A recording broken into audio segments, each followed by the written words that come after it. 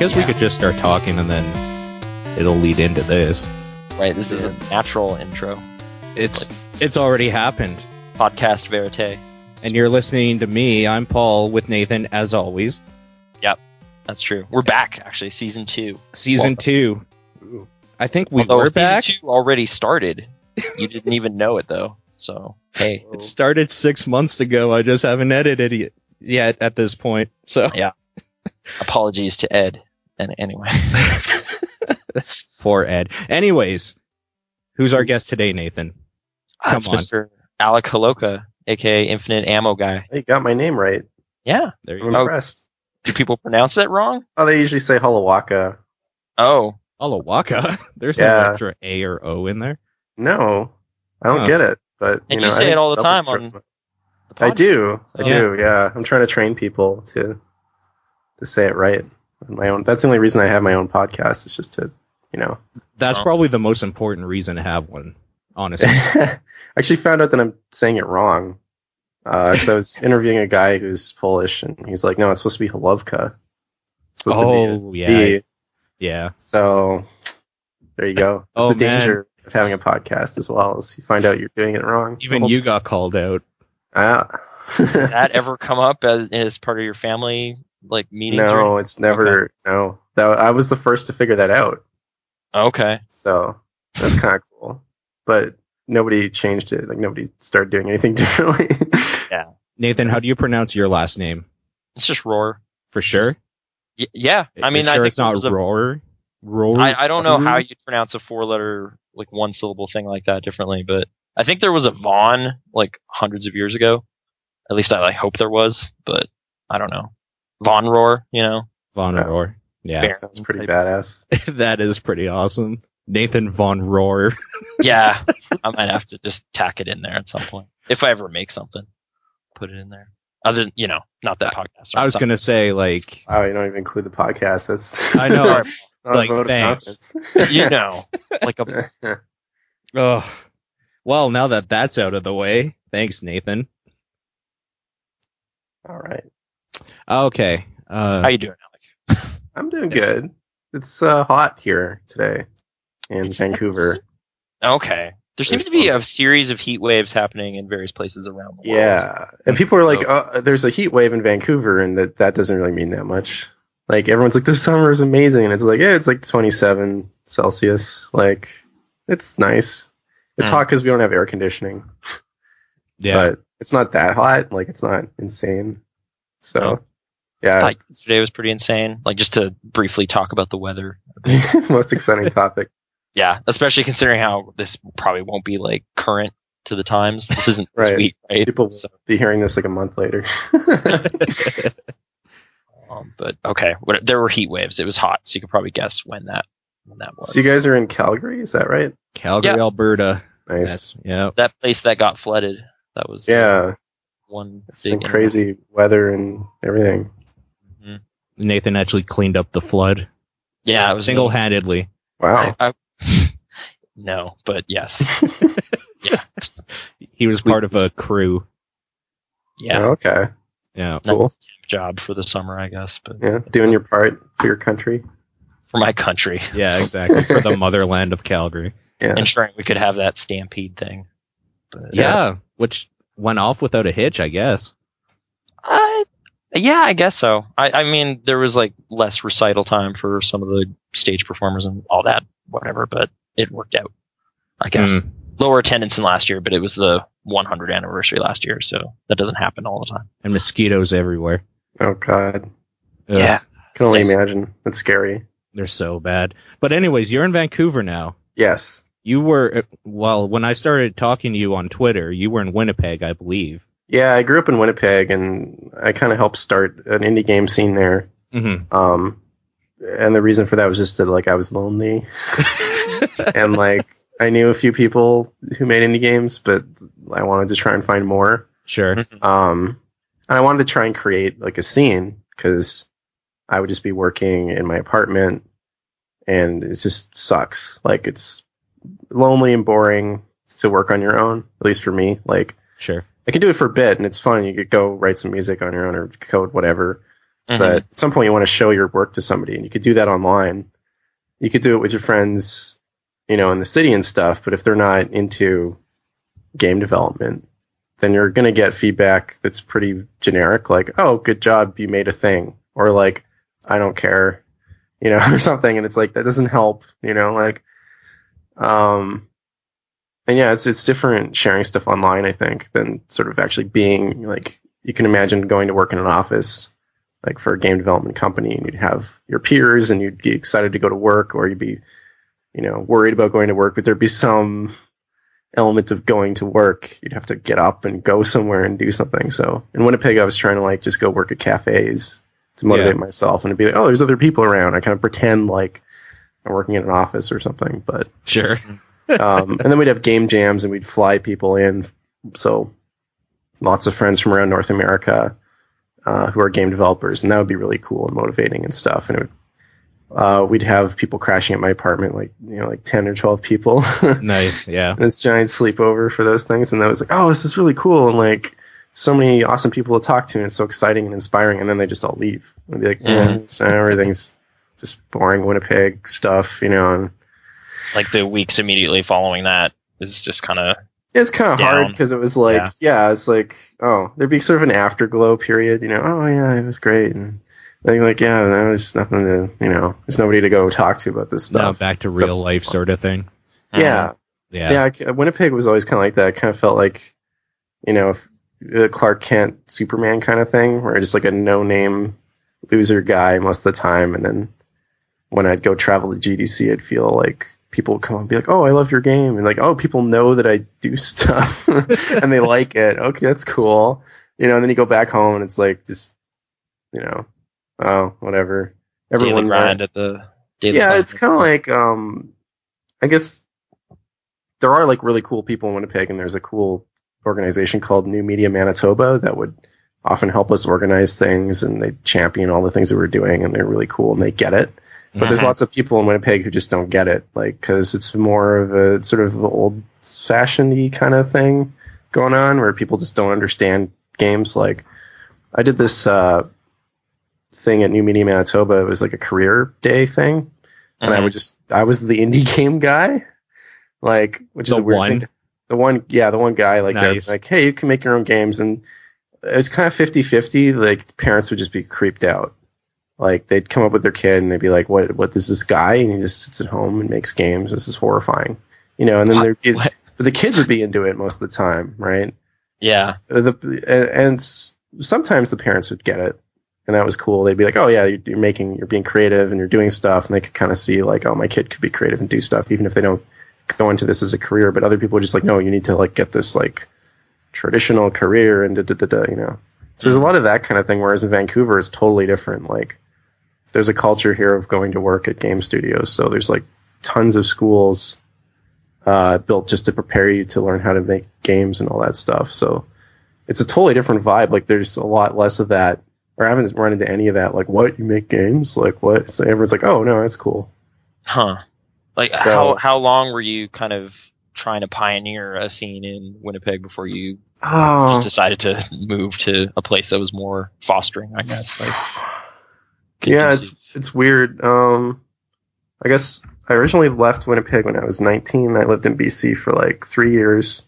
That was for a girl, not for games. It was kind of for games too, because at that time I hadn't made Aquaria yet, and I was just sort of like, maybe I'll work for a game studio or something. And I was almost about to apply to like Relic or Radical or one of those aren't named Vancouver companies. Sure. And then Aquaria started to take off, like not the sales, but just the development of it started to take off. And I was like, well, I guess I'll do that.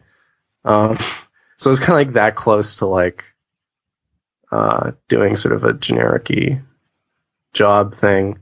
Before that, I had just been working for different random startups, like little, like, oh, like in Winnipeg, there's one called Complex Games that, like, I quit university after my first year to go work for them. And it's just a bunch of dudes trying to start a game studio and really know what we're doing at all. But I learned a lot, and they're actually still around. They're like the one game company in Winnipeg that's kind of legit. Like, they hire 30 people and they actually make games and they make money.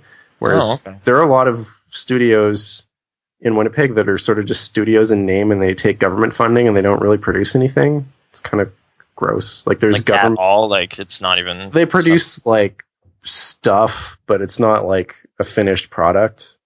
It seems like a lot of them just don't. They haven't made a game before. Like a lot of them, they're just like, I want to be in games because money, and then they get funding.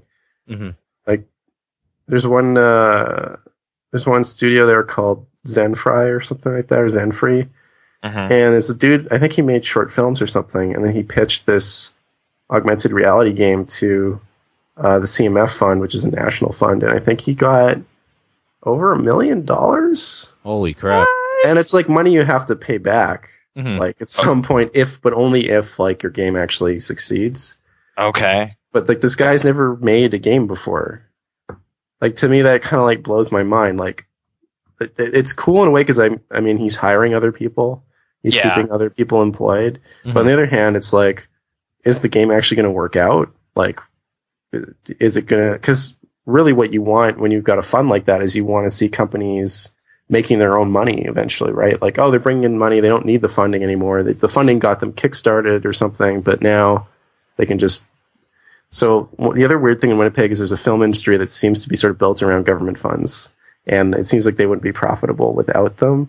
Mm-hmm. And the funds have restrictions like on what kind of content you can have. So there needs to be like a certain amount of Canadian content in it. So there's like shows based around weird Canadian things that like people are not really going to be into, but they survive because there's funding for it. It's like this weird... Like there might not really be an audience for it, but it meets these weird list of requirements, so it's allowed to continue. Like, is this National Film Board stuff, or who is? No, I don't think it's National Film Board. I don't know. I don't know actually what the fund is, but National Film Board stuff seems pretty badass to me. I don't know. At least the old Stuart McLean. They're not Stuart McLean. I forgot that guy's name. Norman McLaren. Thank you. Yes. Yeah. Too many Scottish his animations are pretty. Yeah, Norman McLaren is like a Canadian hero. But yeah, so I mean, like, obviously government funding can lead to really cool projects and stuff, but it's just weird sort of seeing from the inside, like, these teams that are sort of just there to get funding, and they don't even realize it. Like, they don't even see, like, that their projects are kind of, like, not, they don't seem likely to work out to me anyway. But, yeah, I guess we'll see what happens. But Vancouver seems different. It seems like there's a lot more, like, or at least there used to be a lot more larger mainstream studios. And a bunch of them are, like, closing down recently. I think, like, 3 or 4 in the last year shut down. Like Rockstar Vancouver moved to Toronto. Yeah, Rockstar moved. Radical got closed after Prototype 2. Yeah. There's a couple other ones, too, but... Activision. Yeah. Yeah. It sucks because there's all these like sort of neat. They were sort of like independent-ish because they were just like they started up in Vancouver and they hire whoever and they're doing their own thing, and then like they just sell to like a larger company, and then that large company eventually shuts them down. It's kind of like it's too bad. But then all the indies are doing good here, and the indie scene is huge. Like there's a group called Full Indie. It's a meetup group, meets once a month, and like. I think it's capped at 150 people. Oh, okay. Holy crap. So there's like more than enough demand for something like that. Yeah, and it sells out. It gets fully booked within like half hour usually. Oh, okay. They put up an event and they're like, 150 people have said they're going to go. And like we've been kind of trying to take the temperature here in Calgary, but our group has like 10 people. Yeah, that's pretty good. There's some fun nights though, but yeah, maybe we need to organize more stuff or something like that. I don't know. I've been kind of like Cow Jam. It's coming. Is it actually happening? I don't know, but there is now a Google page for it, so you can go look at that now. But there's nothing on it. That's been in the plans forever, eh? Okay. Cow Jam. Oh yeah, we were hearing about it like a few years ago. Yeah. Oh, okay. I've definitely heard about it periodically over the past. Maybe Vieco is really into it. Okay. Yeah. He is super into it. He's going to make it happen somehow. So good on him, because I don't know how the hell it's going to happen, but yeah, it'd be cool to see it. It would be. There's not a huge demand in Calgary, I don't think. Is there? Or like, I mean, the game jam I was at had a decent turnout. Like that was not bad. The global game jam. So I guess it's the biggest one. You kind of find people that you didn't realize like were even there. Like when we did the first TIG Jam Winnipeg, which eventually became Peg Jam or whatever. That's when I first met Noel Barry. And he's this dude from Winnipeg. He's like, I think he was 17 or 18 at the time. Mm-hmm. And our friend Chevy Ray came to Winnipeg for that jam, and Chevy and Noel met there, and it was kind of like this really cool thing where Chevy just kind of like zeroed in on Noel because he could tell that Noel was trying to do all this really cool stuff, and he just started feeding him all this information. Like Chevy's he was teaching at VFS for a while, teaching game design, and he just feeds information to people like super fast and really excitedly and stuff. So. But like Noel just found out about that through the TIG Source forums. I'd never met him in person or knew that he existed in Winnipeg before. So I was like, that was really cool because like, oh, we're having this jam. I don't know who's going to come out, so I'll like fly some people in and stuff. But then it's like, oh, there's like a couple people locally who are like amazing, like, and that's worth finding even if like a lot of people who came were local and not amazing. They still had a really good time and stuff, you know. And they're still part of the community and it's cool, but they're not like the kind of people who are like full-time indie. They're just like, oh, I'll just dabble in this a bit, you know. I'll come and hack on some stuff and that's cool. But like it's cool to find people like Noel who are like full-time indie. So now Noel's actually living with us here in Indie House, Vancouver, with Chevy and Matt Thorson, and so that's cool. So we both left. How many of those are there now? Indie houses. There's one, I think the first one I heard about, or maybe it was the second one, is in Arizona. And that's the one with Steve Swink, Kyle Pulver, Aaron Robinson, Corey Nolan. So like two couples. I did a podcast with them. They have their own podcast too. I think their site's indiegamehouse.com. Yep. Okay. And they do a bunch of live streams and stuff now, or not? I don't know if they do live streams, but maybe they should if they don't. Like we talked to Kyle some. I know Kyle was really into the idea of doing live streams, but he didn't know if anyone else in the house wanted to. Yeah, they seem a little bit. They seem less close than we are. That's the impression I get. Like, at Vancouver. Yeah, like I think at Vancouver we hang out and talk a lot more. Let's talk about everything. Yeah, because the way they made it sound is that it's kind of like when Kyle gets home, another guy goes to work, sort of thing. Like they never see each other. Yeah, which is totally like we're pretty different. We go and do things together. Like it's a big group. Feels like kind of like a weird family or something. Like last night we went to our friend Ryan's place for a barbecue and just all went. And Chevy's partner Hannah is also living with us, and her dad has been visiting. He's from Australia. His dad's just staying over for like 2 weeks. He's like a cool guy, just hanging out with everyone. And then we just went to this barbecue all together, and I don't know, we do stuff like that. So I think it's a little different vibe than the Arizona one. Yeah.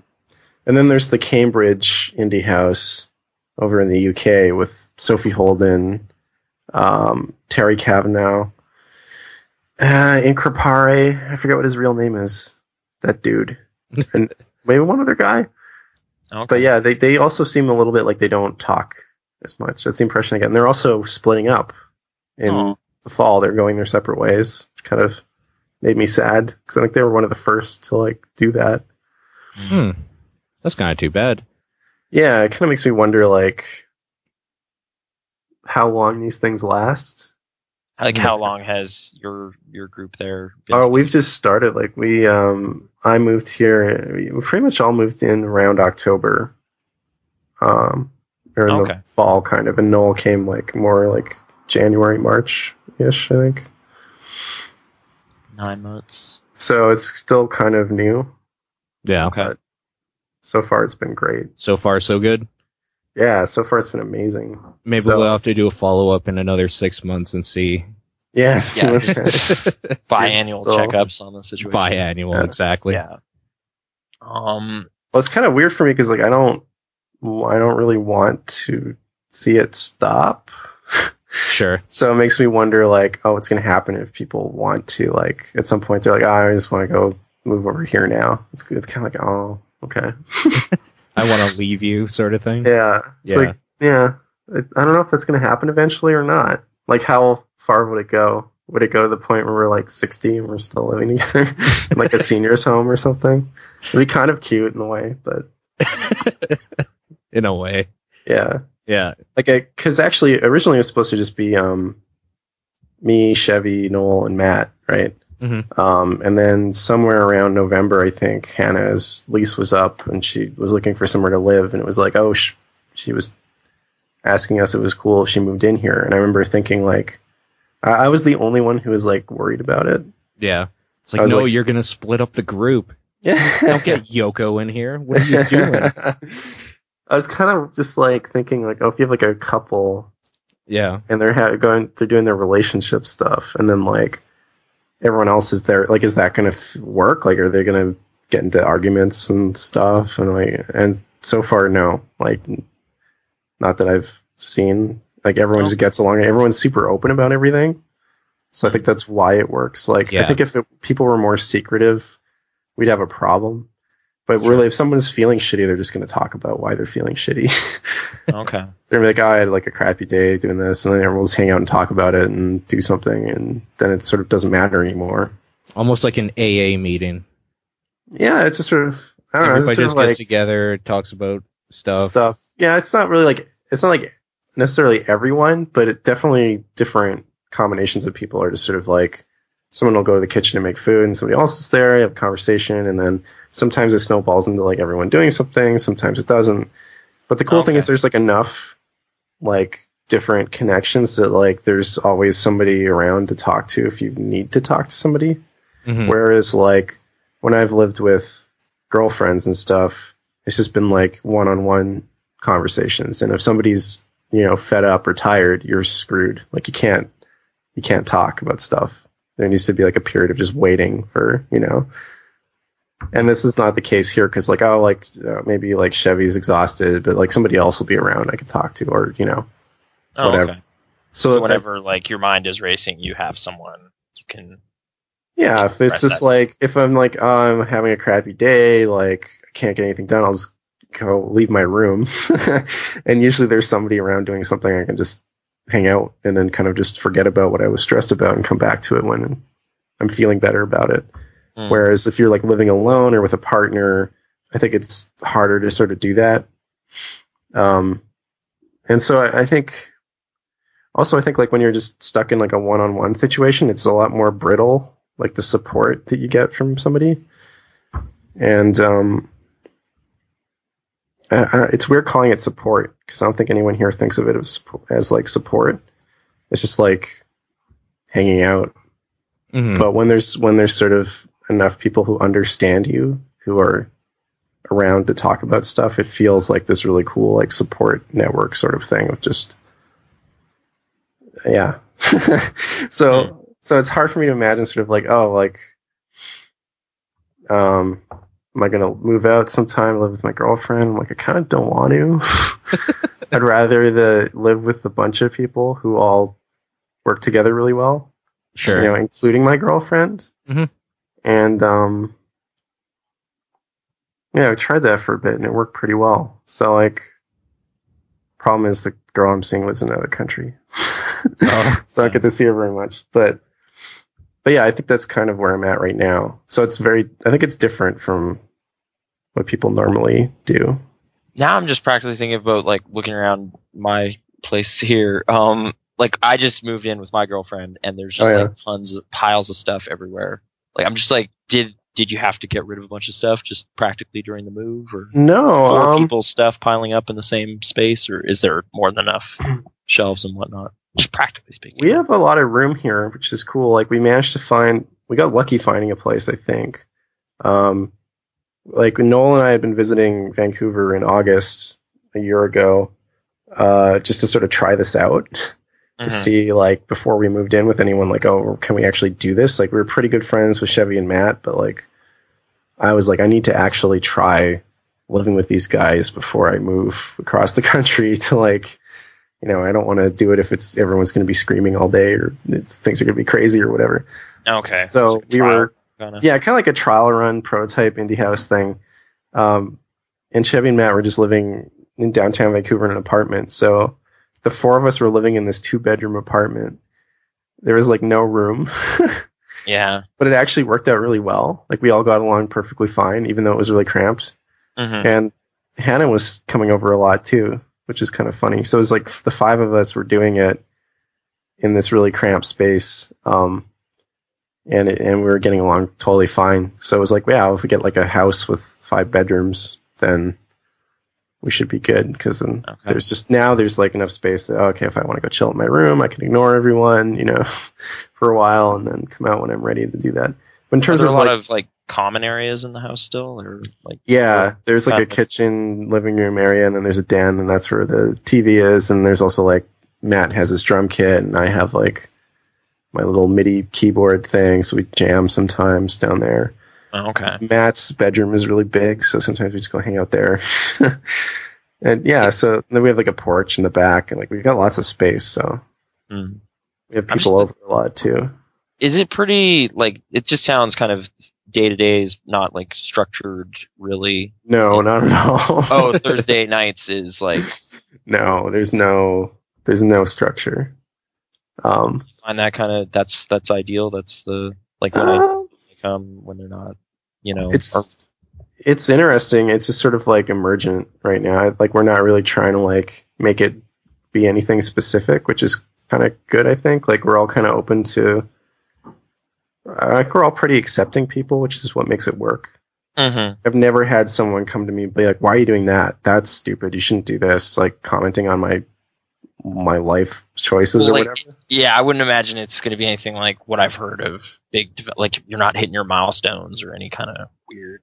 Oh, there's a bit of that actually. There's a bit of, but it's not like pressure from other people. It's like it's your own stuff. Like Matt had a lot of deadlines with Towerfall. Okay. And we were around for those deadlines, and we're kind of like there to talk to him about it and stuff. And so that I think that helps. Like specifically to like get it ready for launch on the OUYA, or pretty much the entire development of Towerfall happened here. So like I would be talking to him about it almost every day. He'd be like, "Oh, I'm working on that. Like, what are you working on? Oh, I'm doing this, doing that." I kind of go down and like check on him and stuff. He'd come down and check on me and check on each other to see what how the work is going and stuff like that, and talk about it and get excited about it. And sometimes we just like get high and go for big walks and just talk about because we live right next to this dike right next to the ocean. Mm-hmm. I always giggle when I say that because I was gonna say the word came up in conversation earlier today just in relation to the flood that just happened, and it was just like so mature. It's a bit old fashioned, but that's a word. It's a word. It's a real word. I'm so glad I wasn't the only one. I just said that for everyone listening who is. Yeah, there you go. Yeah, we live next to this dike. She's really awesome. She has a lot of weed all the time. She's really cool. Yeah, exactly. But yeah, we live next to this dike, and it's right on the ocean and kind of this like marshland that goes out to the ocean. It's really beautiful. So you just go walk there. It's like 5 minutes from here, and that's usually where we have these long conversations about life and girls and game design and stuff like that. And we figured out a lot of stuff. Like Matt and I are working on this game Planet Punch for Adult Swim. And I remember there's one night where we just got really baked and we came up with the whole system of how the planets were going to have different abilities and stuff like that. It's like, sweet. Nice. That kind of stuff doesn't really happen like when you're collaborating online. So that's like the back and forth immediacy of personal contact. The collaboration is a lot more sort of fun in person, I think. And like, I know for music, it's made a big difference too. The way I write music now, I'm kind of more aware of how being around other people affects it. So I got this little portable keyboard that fits in my backpack, so now I can just go to like random coffee shops and like write music there. Nice. And like I'll like listen to whatever they're playing, and get inspiration from it and sort of mix that in. It's just, I think it's about just having lots of different influences. But right now I'm working on like 3 different soundtracks or something. So it's like I need to like draw from different places or they're all going to sound the same. Yeah. Which would be really bad. So, but that's, I think the main thing about Indie House is just the feeling like everyone really loves making stuff and they love seeing other people make stuff. And so that's always super encouraging. Like, it's not other places I've lived, like with my family, where they were kind of like, you got to go do these chores at a certain time, blah, blah, blah, Whereas like, this is more like, like, we understand if somebody's working really hard on something and doesn't want to, do something on a regular schedule. It's like, oh, they're going to stay up all night because they're working. And it's like, that's awesome. Like, go for it. It's more like driving them to do that. So that's why our schedules are all weird. Like, the sleep cycles are all over the place and stuff. Yeah.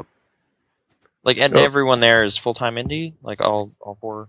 Now, yes, we are. Chevy recently quit VFS teaching stuff, so he's going full indie. So he's trying to figure out what project he wants to do. I think he's found something in the last 2 days that he's really excited about, so we'll see if that pans out.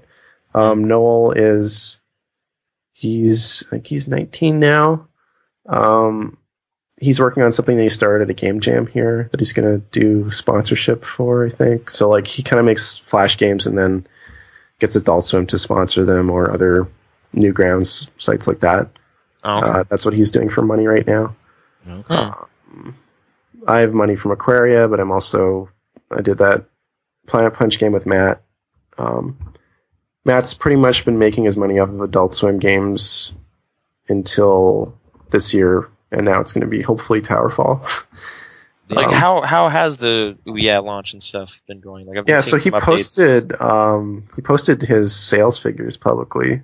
It was 2,000-ish sales at $15. So, and he had received an advance from OUYA in exchange for 6 months console exclusivity. So, all right. He's now recouped that advance and some money on top of it. So. So it's funny because I remember he was talking about launching on OUYA, and it was kind of like this totally foreign concept at the time, kind of like, oh, that's a crazy idea. It's so crazy that it seems like a good idea. It's just such a out of nowhere kind of thing. But we had no idea how it was going to do, and it's the top selling game on OUYA. And the funny thing about that is it's not. That doesn't really mean all that much. Something I think it was one of your tweets was saying that's 3% of the systems out there or something. Yeah, somebody was saying that it's a 3% conversion rate or something. I don't know if it's 3% of the systems. I think it's 3% of people who downloaded it bought it or something. Oh, okay, gotcha. Which is actually a pretty good conversion rate. It's pretty solid conversion rate, but it's still there's just not that many OUYAs out there, and not that many people playing OUYA because it's got such a crappy reputation. Even I don't think it deserves it necessarily. It's gotten a lot better. Well, what I saw at E3 was definitely interesting. Do you know how widely available it is in commercial retail stores? I don't. Okay.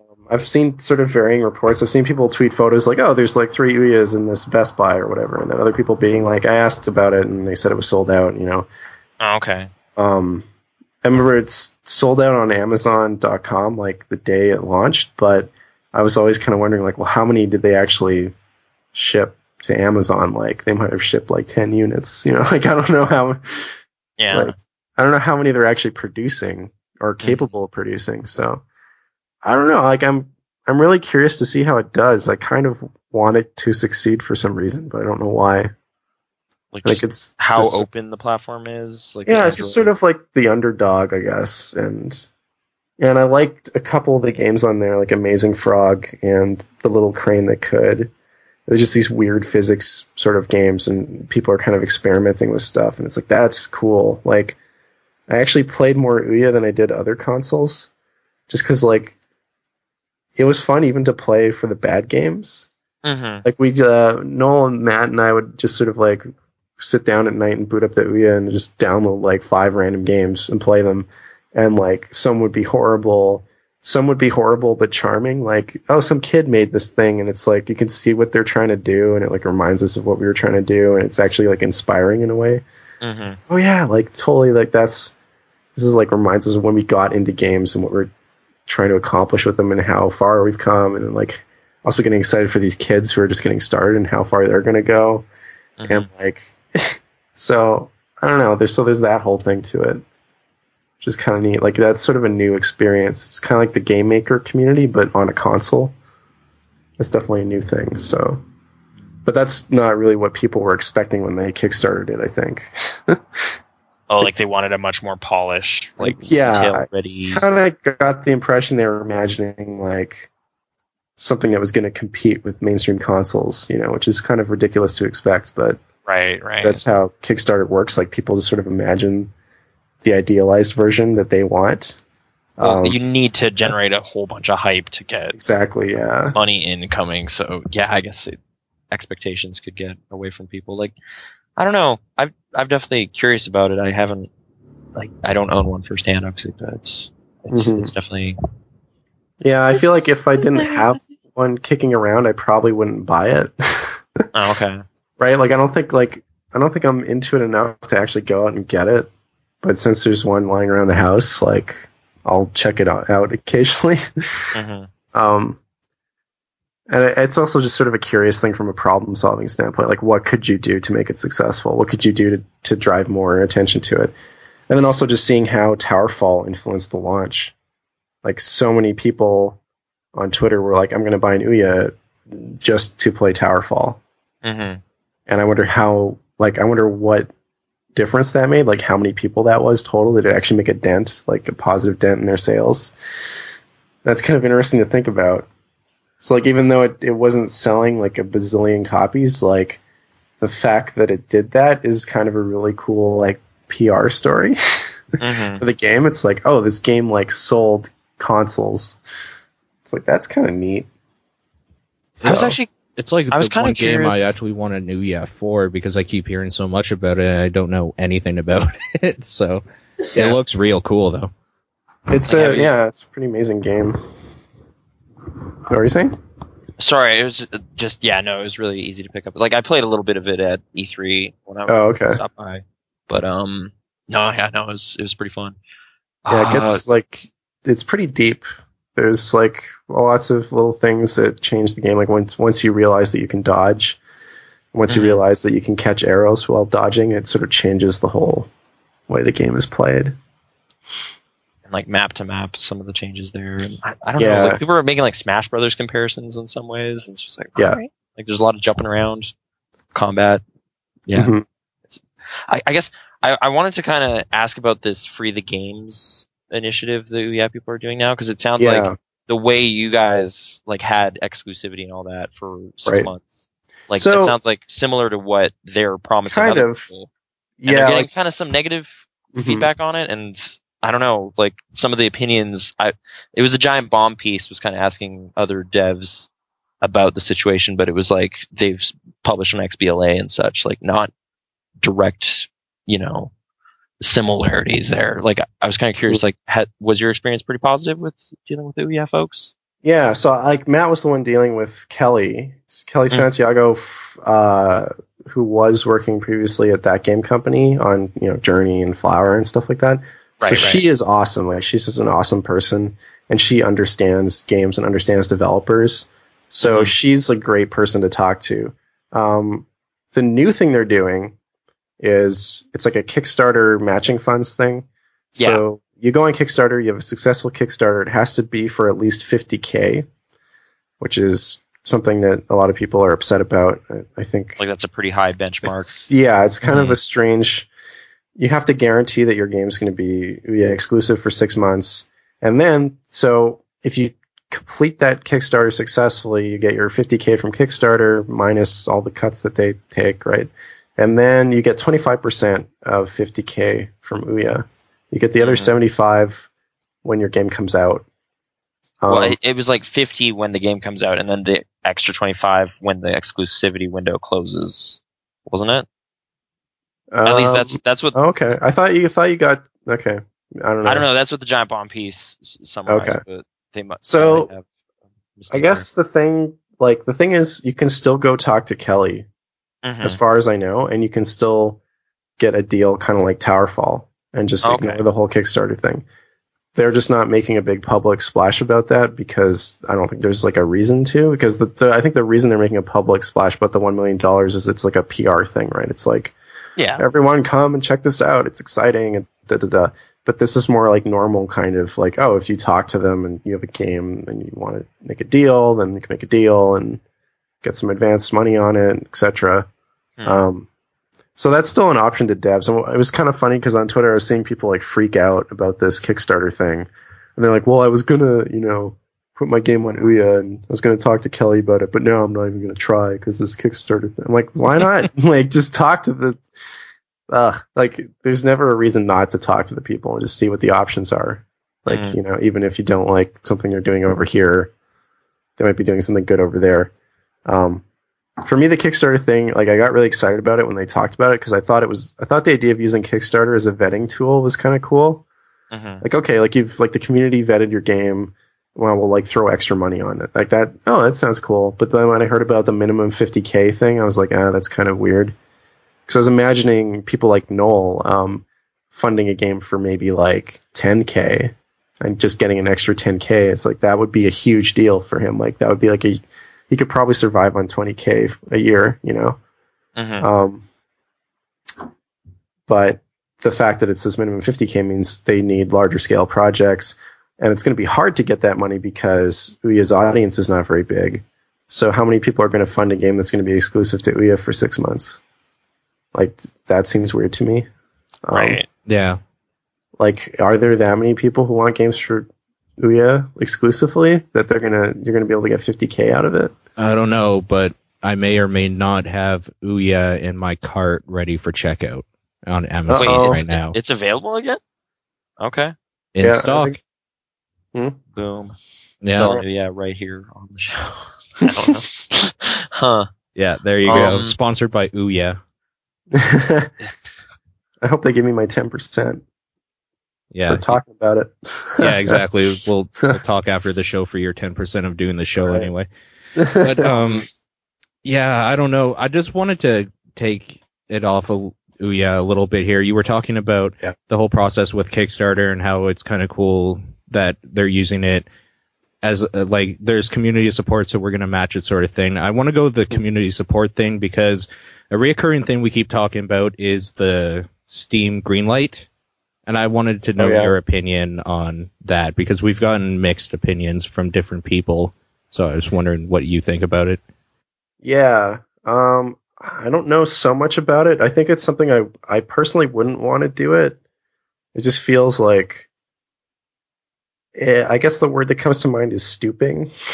Like you're stooping down to like cater to sort of the lowest comments. Like I've seen a lot of comments on there that are pretty like negative, I guess, on a lot of people's campaigns. It feels like you're putting your game through the ringer kind of this like, it's like you're walking down this alley and all these people are lined up and they're like yelling and throwing things at you and you have to get to the end of it to actually release your game. Weird gauntlet you have to it feels like this gauntlet you have to run. I remember talking to Matt about it because he was considering it for Towerfall for a while and he was just thinking that it would kind of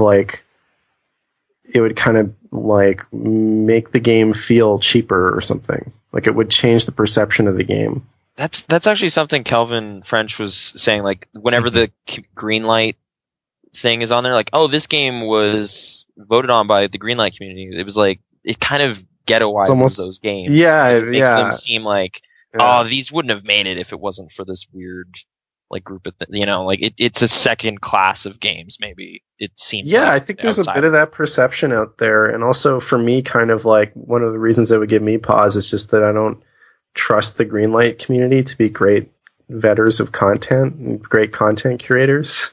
Right. It seems more like a mob of people. Yeah, what they're looking for seems more like mob mentality than like actual like well thought out, like, oh, this is a really well crafted unique thing. It's like, no, this is like got zombies in it, and it's like, okay, like right. Like it was actually in our conversation with Ed Key, like that game kind of got pushed through because of IGF nominations and stuff. Like it was well regarded critically, and then there was a bunch of Greenlight people that were like, I wouldn't have voted for this. Like they felt like weirdly cheated out of their opportunity to download it, to block stuff. Yeah, it's just sort of like a nasty feeling thing to me. So I personally want to avoid it. I could maybe see doing it if I had like a team running the Greenlight campaign, so I was like buffered from it a bit as the personal like creator thing. Like okay, like these people will deal with or one person will deal with the actual interaction with these assholes. Like and because it's hard, especially when you're still working on it. Like it's hard enough when your game comes out and people hate it, but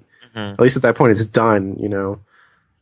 I guess you might still be patching it and stuff, but yeah, I think having to do that while you're developing the game, that'd be like a difficult emotional experience, I think. Like, just to stay motivated. It's like, no, like a bunch of people are trying to actively prevent me from getting my game on this distribution platform. This is not a good feeling. Mm-hmm. But I guess different people approach it differently. So I think it depends on the game too. I think certain games are more suited to it. Yeah, where people see a screenshot and they're like, "That looks awesome." Upvote or whatever the hell they do. I don't actually know much about the voting system. It's like thumbs up, thumbs down, but is it? Oh, okay. Yeah. Or skip. You can just opt out of voting. Like, you're just like, this probably isn't for me. I'm just gonna skip ahead. So you can still, like, kind of like the OUYA thing, you don't have to go the green light route, as far as I know. Like, I've heard from other devs that they still did the thing where you just go to Valve directly. Okay. But I think in that case, list on that or something. I don't know exactly the details. I think it's more of the political thing. Like, you need to know somebody who knows somebody, so they can meet the guy in person at some conference and talk to him and like give him this angle on your game and why it's unique and all that stuff. Have a lot of press. Sounds like shopping a screenplay in old Hollywood or something. Yeah, it's a little bit like that. You gotta meet like the guy. You gotta have the connections, kind of. I remember with Offspring Fling, I think that's before Steam, Greenlight was a huge thing, but Kyle had to like campaign that game pretty hard, and it took a lot of time and press before he could kind of convince them to put it on. It was like, no, here's all these amazing reviews, and here's all these like developers talking about it over here, and he just had to keep sort of like working on it to get it through, and it seemed like it took a lot of time and effort. Yeah. I know in the case of Aquaria, it was on our own site for a year, and then we wanted to put it on Steam. I think like 6 to 8 months after it came out, we wanted to put it on Steam, and we were talking to them, and they're all down for it. But we had like a minor disagreement on price. Like, we wanted to keep it at $30, and they wanted it at $20. But instead of, and at no point were they like, "Oh, we can't do it at $30. You have to do it at $20." They just stopped talking to us. Oh, okay. Weird. Just like the conversation just died, and I just didn't know what to say. I was like, I don't know what's happening. So we just waited a while, and then eventually I got back to them and just said, "Yo, we're cool with doing it at 20." And they're like, "Okay, here we go, let's do it." Wow. Okay. So it's like, I think it's because they're all super busy. They don't have time to like explain shit to you. Like, they don't have time to be like, no, we really can't do $30, but if you want to do 20, we'll do it. If not, they didn't want to write that email, I think, 'cause they're just like swamped. So it's like, oh, we'll just wait. They have no reason to care, so like, just wait until we either agree with them or do something else. So that was kind of interesting for me. Mm-hmm. Just sort of, I think, learning just sort of like, okay, that's how that works. It's different from other people like Humble Bundle, where I know some of the people involved in that, so it's like different. The conversations are different. It's more like you can actually talk back and forth a bit. Yeah. Stuff. But Steam to me seems a bit more black box, kind of like I don't know exactly what they're intending to do and why, and so. Good news, guys. Game Dev Tycoon has been greenlit, so now we can all pretend like we're game developers. Yay! Awesome. I kind of did that with Game Dev Story, but it's the exact same game, only now it's on Steam and it's greenlit. Oh, sweet. Yeah, so look out. I heard they had a cool anti-piracy measure, though, so that was the main thing. Wait, I didn't hear about this. What? Oh, Game Dev Story. I think I think this is the game where if you pirate it, there's like a weird thing that happens in the game where you can never succeed because partway through development, your game will get pirated. Yeah. So you're just like, what's going on? Why is all my money keep? It's because of people like you. That's why. It's kind of a beautiful way to do it. Yeah. That is pretty awesome.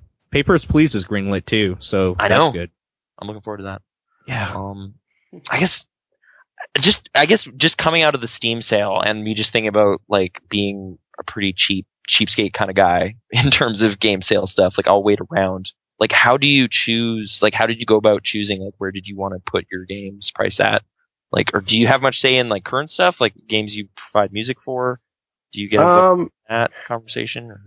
I remember talking to Matt about Towerfall pricing, and talking to Adam Saltzman about Cannonballs on iPhone pricing, and it's very similar to Aquaria when it originally came out at $30. if all three of those conversations are kind of the same. It's like, this game is worth this price. This is what we want to price it at. People are going to be upset, but we still think it's a good idea. And I'm pretty sure in all three cases it was the right idea. Aquaria was at $30 instead of being like $20. At that time, there had been a few. It was a bit different because indie games were a bit more rare back then, I think, and some games were still coming out for like $24.99 and stuff like that. Like this is like 07? Yeah, 07, 08. So like, so it wasn't that outrageous. I think now if we came out at 30, it would be like, what? Like that's, because like Super Meat Boy came out like 15 or something, and Braid came out at 15. And I don't know if it's that stuff, but like I've been kind of bristling lately at like Prison Architect and Kentucky Route Zero because I'm just like, I don't know, man. I don't know. Like I haven't played it. So I'm like, I'm a problem, I guess. Yeah. Well, the thing is, though, like, with Kentucky Route Zero, that's a pretty niche audience, I think. And for me, it makes sense, like, same with Aquaria. If you like adventure game stuff enough. Yeah, you're going to love this game because it's very, uniquely what you're into. If that's the case, then you're going to be willing to pay a little bit more for it. Right, okay. And you're going to treasure it. And so you want the price to be suitably high. Like, it changes the way people perceive it too. Like if I'm buying a thing that's very me, like this is just it feels like it's made for me, I'll pay more, and then I'll actually value the experience more because I invested more into it in terms of financial stuff. So with Aquaria, Cannibalt, and Towerfall, that was kind of the thing. I was like, these are all really finely crafted experiences that we made out of love for making stuff, and like they're made for a specific kind of audience. And so if that's you, we know you're gonna love this, and you're gonna feel good about paying that. In the case of Towerfall, like it's also different because it's a 4-player game, right? And the amount of like replay value you get out of that is insane compared to like I was comparing it to like ticket prices for movies. It's like cheaper than cheaper than one person going to see like a new 3D movie. Right. But it's something that 4 people can enjoy for like infinity hours. So it's like, it's kind of, and then everyone can just chip in like $4 or $5, whatever. Right. Yeah. Like if all your friends get together and chip in $5, you have more than enough to buy the game. Yeah. Like it seems ridiculously affordable when you look at it that way. But there were still, when it came out, there's still a couple people on the OUYA forums being like, this is ridiculous. Like, how dare you? Like $15, you're insane. And I think they stopped complaining when they saw that it was like the top selling game on OUYA. Okay. Because then it kind of became, it was like, yeah, like if Matt had released at $5, he probably would still be the top selling game and just be making less money. Right? Like, and it's like the audience on OUYA is really small. So you need to make sure you're actually making money from that and not just undervaluing your game. So, but it's a difficult thing. Like maybe it's like the arrival of mobile gaming and stuff has kind of made that value perception thing really weird. It depends on the market a lot too. Like there's this game earlier this year called Year Walk, and I think it came out at $4, and people were like freaking out that was really expensive. But then I was like, I thought it was great. I don't know, like that was totally worth the money. But then there's like free to play, Candy Crush or whatever. I haven't even played it, but people talk about it. Yeah, or Tapped Out with them donuts. Yeah, I played that stupid thing for so many hours. We all thought about buying the donuts, Nathan. It's okay. Okay. You just wanted to build it faster. I swear I didn't. I think I clicked on it once, though, and it at least gives you a few seconds before it actually charges you. So I'm like, oh, no. I didn't mean to click that. Thank you for not charging me $10 or whatever for fake game currency. It's funny how much people will like yell and scream about it, though. Like, Cannibalt was $3, right? Instead of being like, I guess some people expected it to be like $1, right? And they're like, it's 3 times as much, and it's like, it's still less than like a latte. Like, it's still ridiculously cheap. But the funny thing is that people getting mad and saying there's controversy over the price, like, just helps the developer ultimately. Once the price is like utterly, unattainable and ridiculous, but if it's a reasonable price that most people will agree with and the fringe will get really mad about, the fringe is like helping your game stay in people's minds because they're just constantly yelling about the price and causing like debates to start about it. It's like, Sweet, don't stop bitching. Please. Keep talking, keep saying talking. The name of it. Yes, Towerfall. I'm so mad about Towerfall. Towerfall costs too much. Towerfall. Yeah. But, brought to you by Towerfall, apparently. Yeah. But I've seen developers sort of be really ashamed to price their games above a certain amount. And that makes me sad because it's like, no, it's worth it.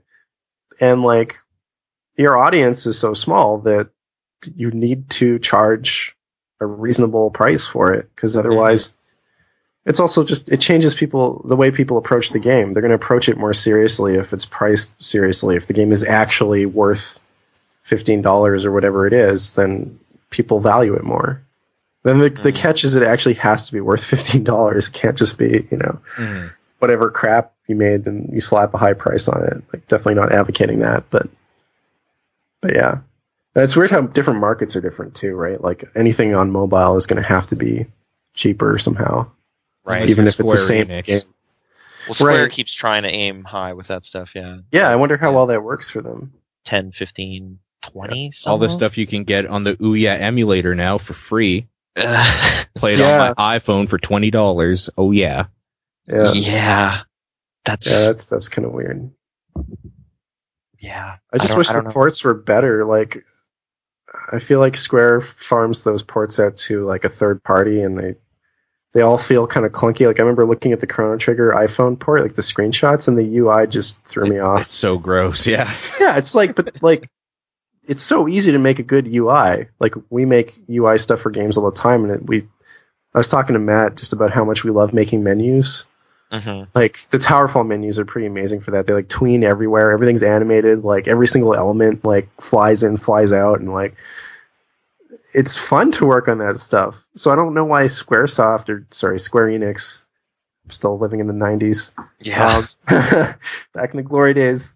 I don't know why they can't hire someone like that to just make it like, why can't they hire like an Uber fan? Why is there no one excited about UI anywhere in their, Yeah, like, why can't they? They've got so much money kicking around. I think they could find some. Yeah, it's just sort of they just don't care, I guess. Yeah, it's too bad. I'm looking at a picture of the UI right now, and it's disgusting. What's wrong with it? Like, what, in one sentence, I guess? It just reminds me of like a Photoshop mock-up. Yeah, exactly. Like, somebody just mocked up a screenshot with a weird, like... with, like, default fonts and stuff. Like, yeah, with their own thing on top of it. Yeah. It looks like a fan-made, like, RPG, kind of. But not even, because a fan-made remake looked amazing. Mm-hmm. So, there was that 3D Chrono Trigger remake that got shut down. Yeah. It's just like, I don't know, when things like that happen, I'm always like, why don't the companies just hire those people and make the game and then make $1 bajillion? Like, I feel like that's what indies tend to do. Like, there's this guy who ported Aquaria to PSP homebrew on his own, just for fun. So, like, I was just like, do you want to do the iPad version? And he's like, sure. And he just made the iPad version, and it was amazing. I didn't have to do it. Man. It's like, this guy's just a badass, and he's, like, self-motivated, and, like, so totally, like, please work on my game. You're making me want to jump back into Aquaria. You realize this?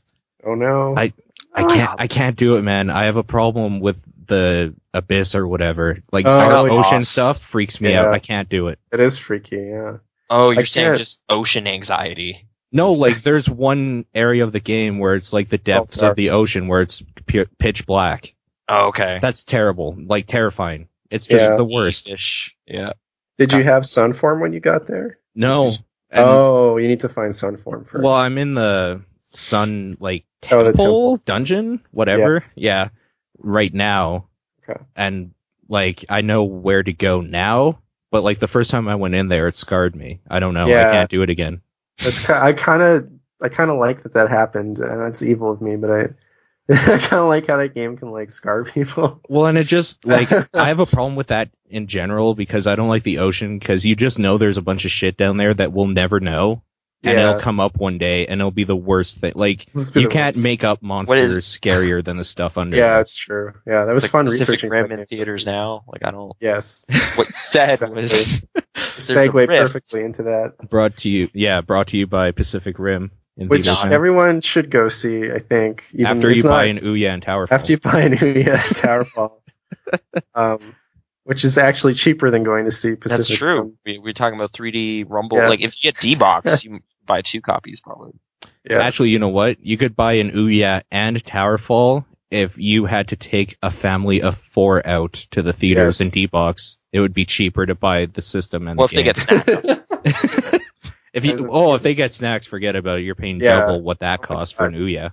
And as we said, infinity hours of entertainment. So yes. Yeah. As opposed to 2? Like an hour and 52 minutes? Like, that's a horrible... Nah, I do like that movie, though. People should see monsters fight. Yes. Pacific Rim is pretty great.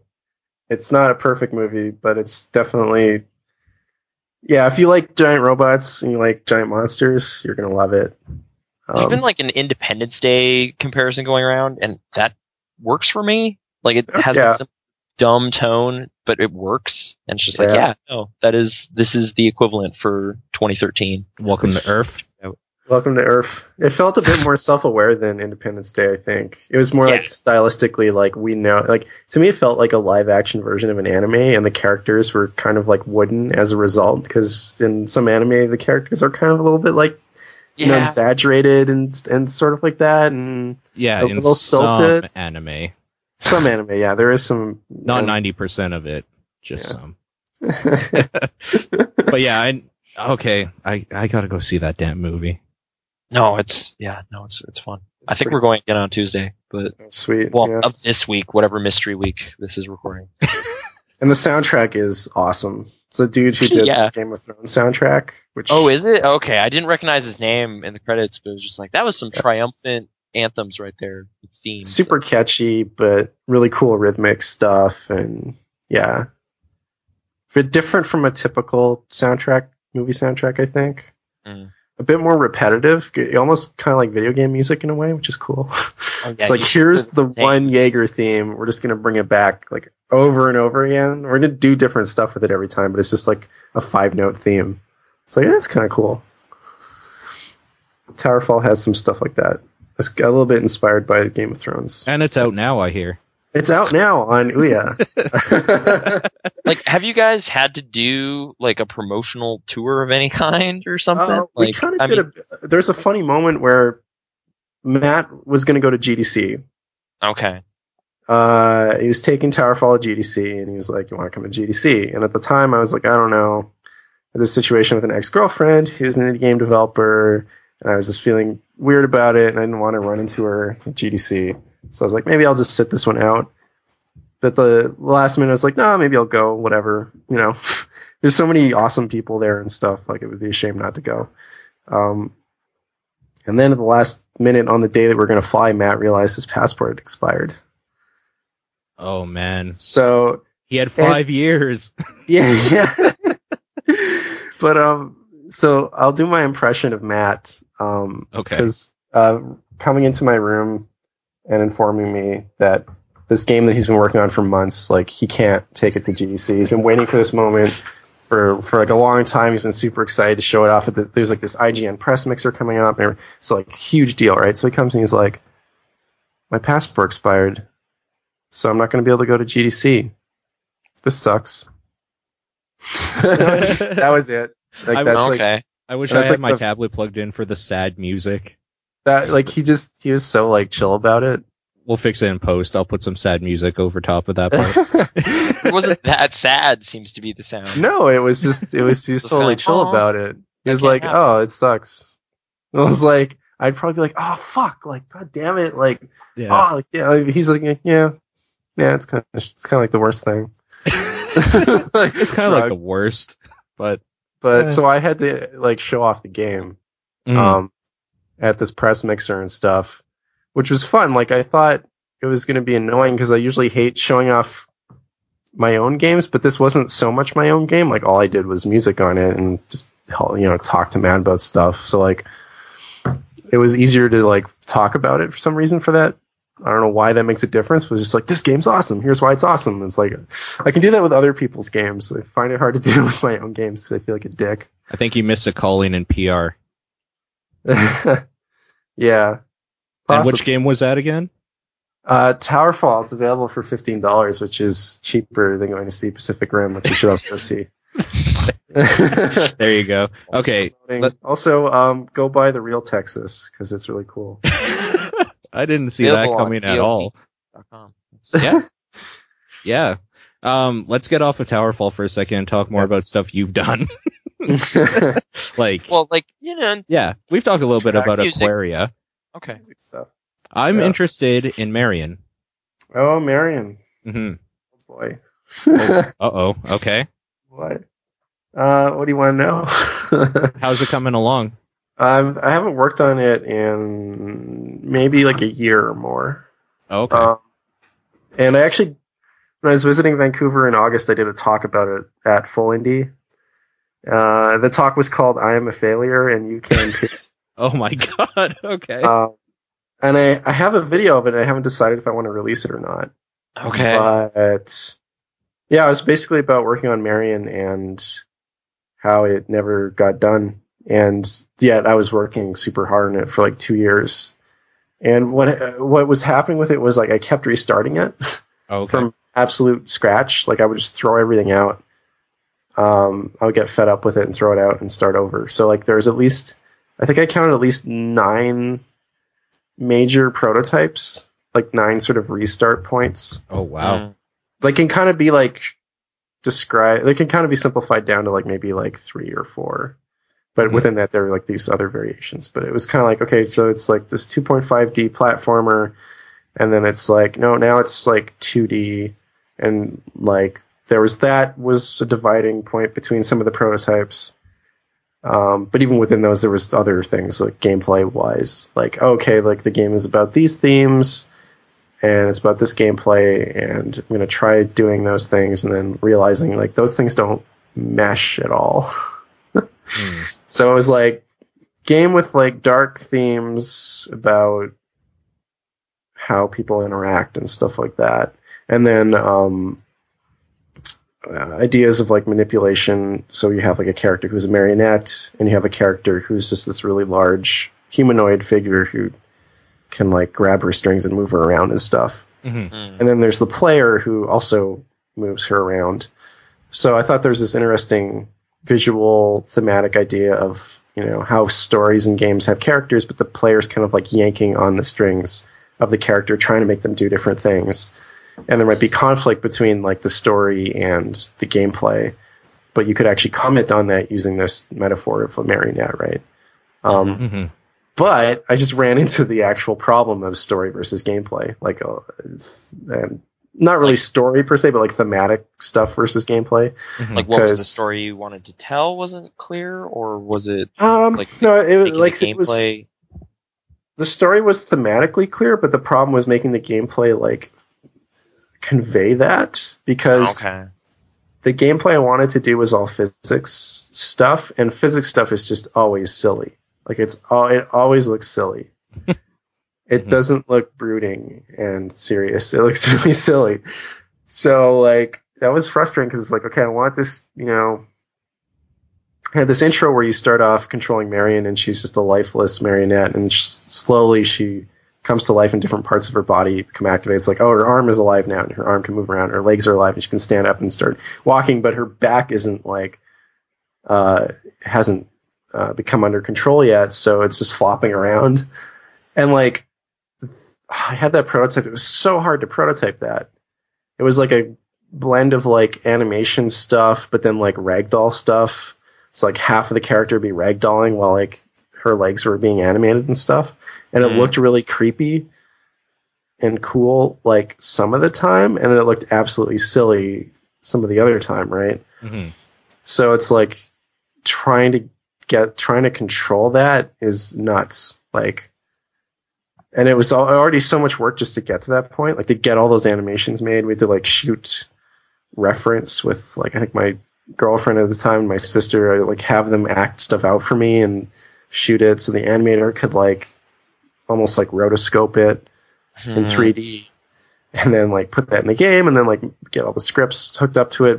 They were all really complicated and messy because there's so much stuff going on in this intro, and that's just an intro. Like it's not even like core gameplay. It's just it takes like 10 minutes to play through or 5 minutes to play through.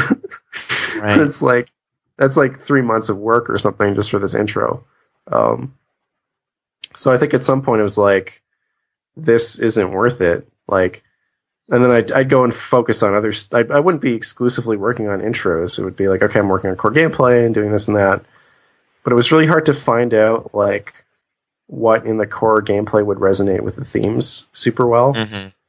The idea was always like, okay, she's got these strings, and at some point she breaks her strings and she escapes from this character who's keeping her prisoner, and then she starts using her strings to like do stuff, so she can throw them and attach them to stuff and swing around and like pick things up, and maybe she can attach other things to the end of the string, like scissors, and cut things, and fighting these toy soldier enemies where she can reach around and pull the key that's powering them out of their back, and they fall down powerless. And I prototyped like so much stuff, but it never really felt like it was gelling.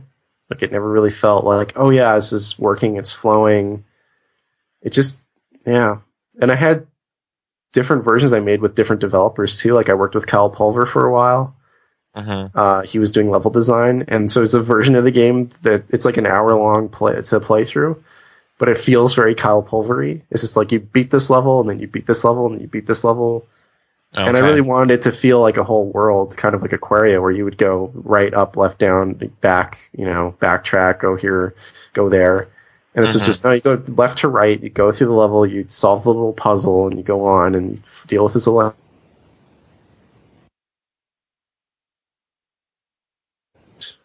Doing that thing where it feels kind of subconscious. You're just playing, you're not really thinking to yourself, you're just like doing stuff, and that's a cool experience for some games, but that's not the experience I wanted for Marian. I wanted it to be more like, oh, what area am I in? Like, this looks cool. How do I really want to get up there, but I don't know how. I'm gonna like explore a bit and see if there's a way to get up there. And so I did another version with Matt Thorson.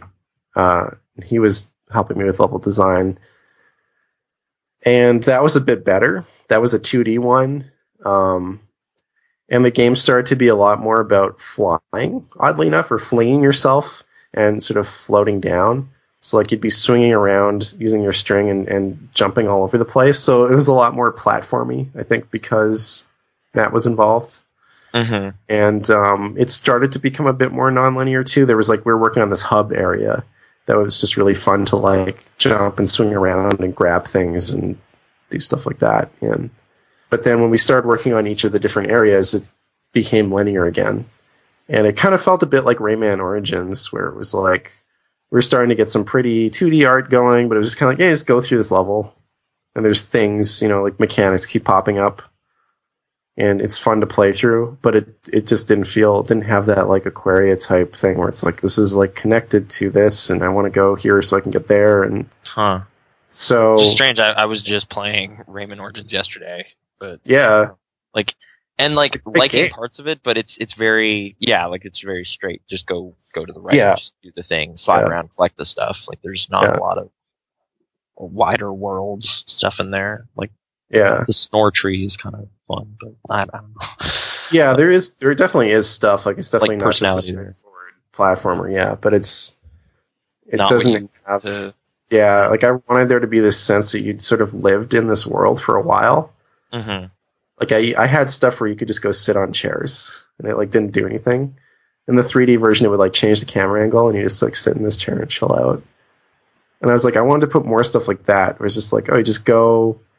And that was kind of another weird mix where it was like, that's kind of adventure game stuff, or almost kind of like, I don't want to say innovative, but like just anti-game stuff. It's not like gameplay motivated. It's just, just go chill out and check out this thing, more of an experience type thing. But then mixing that with like the stuff that Kyle and Matt would come up with, which was more like pure game mechanics. Like, here is the game mechanic, here's how you use it, now we're going to use it and juice it, and now you're done, and now we bring in this other mechanic and mix it with that mechanic, and that stuff works. It's fun. It's just not, it just wasn't giving me the right vibe, and I couldn't really figure out like, okay, am I going to make it more of an adventure game? Am I going to make it more like a straightforward platformer? And it kind of needed to be all of those things. So I'm trying to think of games that have that like very like a truly dark, somber tone, and like I don't know, like you could easily subvert almost any game into a comedy if you played it right. Yes. So I don't know. Like, do you have any points of like reference for you that you're like, oh, this game really got dark and moody? Probably, like like I'm thinking of stuff that tries to do that sort of, but like Max Payne is kind of silly in its way. Like it's super dramatic. Like I just played Alan Wake. It's kind of over dramatic, but it kind of camps it up on purpose. Limbo. Limbo. Okay. Yeah, like I think that's the thing, right? Like, because a lot of games overdo it. And I really wanted it to be more subtle because that's the kind of experience I want in a game. I want this kind of moody world. Like it feels like you're walking out on a cloudy day and it feels kind of cold out and maybe it's autumn or something. Like that's the kind of feeling I was going for. Mm-hmm. There have been moments in games that have got that for me, but they're really like random. Like there's the shitty Super Nintendo Lord of the Rings game. There's this, when you leave Hobbiton, there's this like really gray field with this certain type of music, and just the combination of the way it looks in the music to me is like that's something that I'd want to do. But the game is crap. Like it's not. I would never recommend that game to anyone. But it's just sort of like, oh, there's a little spark of that thing that I like, and then to be somewhere else in some other game like Silicon Knights games, like the original Blood Omen and Eternal Darkness had some moments that did that, but those were also really clunky and ham-fisted a lot of the time, and I didn't like the ham-fistedness of it. It was just like, like overlook that, but so I really wanted to do stuff where it was more like, no, this is more subtle, and but that's hard to do too when you're doing like platformy stuff. Like it's not subtle, and like when you're trying to convey gameplay to players, it's not subtle, right? It's like I like to try to obscure the gameplay systems because I don't want to understand the gameplay system when I'm playing. I want to just imagine that it's a real world that I'm visiting. Right, but that's opposite to how Matt and Kyle design games. They're like, okay, we're conveying. You need to know where the hitbox is. You need to know where the stuff. You need to understand kind of what's going on mechanically so you can like start to play with it and not be confused. But I kind of like when it's like, I don't know exactly if I'm doing this or not. And there's a bit of like, you're kind of wondering and you're making stuff up in your head. You're like maybe it's this or maybe it's that. And maybe for some of the things in your game, you're never quite sure what it is. Sounds maybe like just like a creative differences type thing. Yeah. Where it's like the definition of gameplay or whatever. Like just with some of the stuff you're saying, like I'm kind of thinking of like, there's a game that people have been talking up lately, like Starseed Pilgrim, where you just figure it out, kind of. Yeah. And I have yet to figure it out, but I'm still kind of curious. I suck at that game, but I don't know what I'm doing. I'm just planting stuff and climbing around, but I'm like, eventually I got a key, and I was like, all right, I got a key. Now I can go back and go here. So maybe, all right, that does something. And then like you're just supposed to kind of figure, or like it's super stripped down, but we brought up Eki, like Proteus is kind of just like a mood piece, right? Like you just totally. So I wanted something that was not like kind of like those, but different. Where like, because the thing I don't like about Starseed Pilgrim is it just doesn't, to me, it doesn't feel like anything. It's just a bunch of mechanics and they're kind of obscure, like too abstract, but it doesn't feel. It doesn't feel like it's mechanics used to convey a particular mood necessarily. Now I don't know because I haven't played enough of it yet, so I could be talking out of my ass. Like I just played it for 5 minutes. So like a moment there, there like, could be really cool weird moments and stuff. Yeah, but it just, to me, looking at it, it's like, oh, there's a bunch of blocks. The blocks do things that to me seems like typical game stuff, even if it is obscure. And then Proteus is kind of like, as far as I understand, there's no gameplay from a traditional standpoint. Like you wander around and things happen. Have the ability to walk, and you walk close to some things and stuff will happen and whatever. But and I would love to play something that's like Proteus, but you just interact with the world more. Like you can like do stuff and change things and accomplish things, but you maybe don't know what the goals are at first. And so that's sort of the thing I've been chasing. Like that's, for me personally, that's what I really, really want to get at it eventually. And I think what I realized with Marian is I just don't know how to do that yet. Like eventually I was kind of, I don't know how to actually get to where I want to go with this project yet. So I just don't think I understand game design well enough. And that's kind of the conclusion I came to after like however long it was, 2 years of working on it and working with lots of different people and trying lots of different versions of the team and versions of the game. It was kind of like, yeah, I was like, I gotta just do something else for a while. So I did a bunch of like smaller things, and those are really great because they were like Planet Punch with Matt was just like, let's do whatever the fuck we feel like doing, and we'll make a good game, but let's just like creatively, let's just go nuts. Like, because we had actually both been working on games that were like where we thought of the theme first and not the gameplay first. He was working on this game called Quantum Zoe, and I was working on Marian, and they both sucked kind of like they both just didn't really like get there. They both had cool visual audio stuff going on and some cool ideas, but they never really clicked. So we're kind of like cleaning our palate, and I think we're just like, we're going to make this game about punching stuff in the face. After this, working on these games with these like lofty ambitions, it's like, no, you're like a sun that's about to blow up, and you steal Earth from our sun, and then you whack things in the face with Earth. Okay. Makes sense. And then the next planet you get is Uranus, because that's the most hilarious one. Of course. It's the funniest planet. Yeah. Everybody knows that. Yeah, so it's just this really stupid game, and it was just really fun to work on. Because part of the problem of working on something that's so thematically restricted is it's just, you just feel trapped. You're like, I really want to just write like this goofy song, but I can't because it doesn't fit in this game. Right? And I think that's just a shitty way to make things. Like, I wonder if like I'd been just more open to Marian changing into something totally different, if I would have gotten to the point where it was finished, if it had just been like, well, maybe it's a goofy game. Right. What would that like? And I had a really hard time like feeling motivated to work on it if it was going to be a goofy game. Like, I didn't set out to make, like, I don't mind if it's funny and silly at times, but right. Overall, I wanted this certain feel to it, right? And it's like, no, it's just like this goofy thing you flop around, and it's like, no, that's not. So, yeah, I don't know. It's always kind of hard because I have like this folder full of videos from prototypes. Yeah. Because every time I prototype a new feature, I make a little quick video of it and show it to the people I was working with.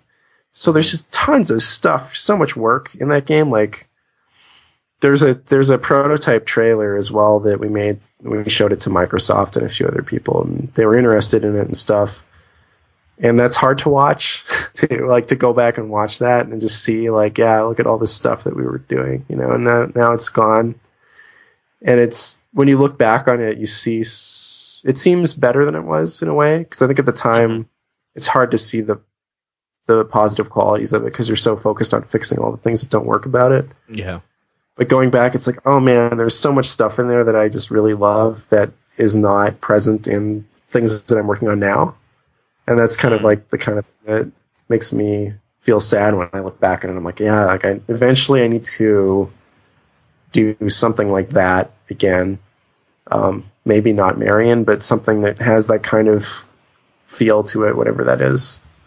Oh, okay. So, well, for what it's worth, I like everything I've seen of it, even though everything's so different. So you were on the right track at some points, I think. I would like to see it finish one day, but I mean, if it's I want to guilt tripping or anything. No, I do, because I want to play. No, that's cool. Okay. I think it would be. I think it would be a kind of a cool personal challenge I could give myself at some point to be like, okay, but I have to actually be like, what I've realized is, for me, it's better if I'm finding people I like working with rather than thinking about projects I want to do. Yeah. It's just like, I like working with this person. Let's make a game together.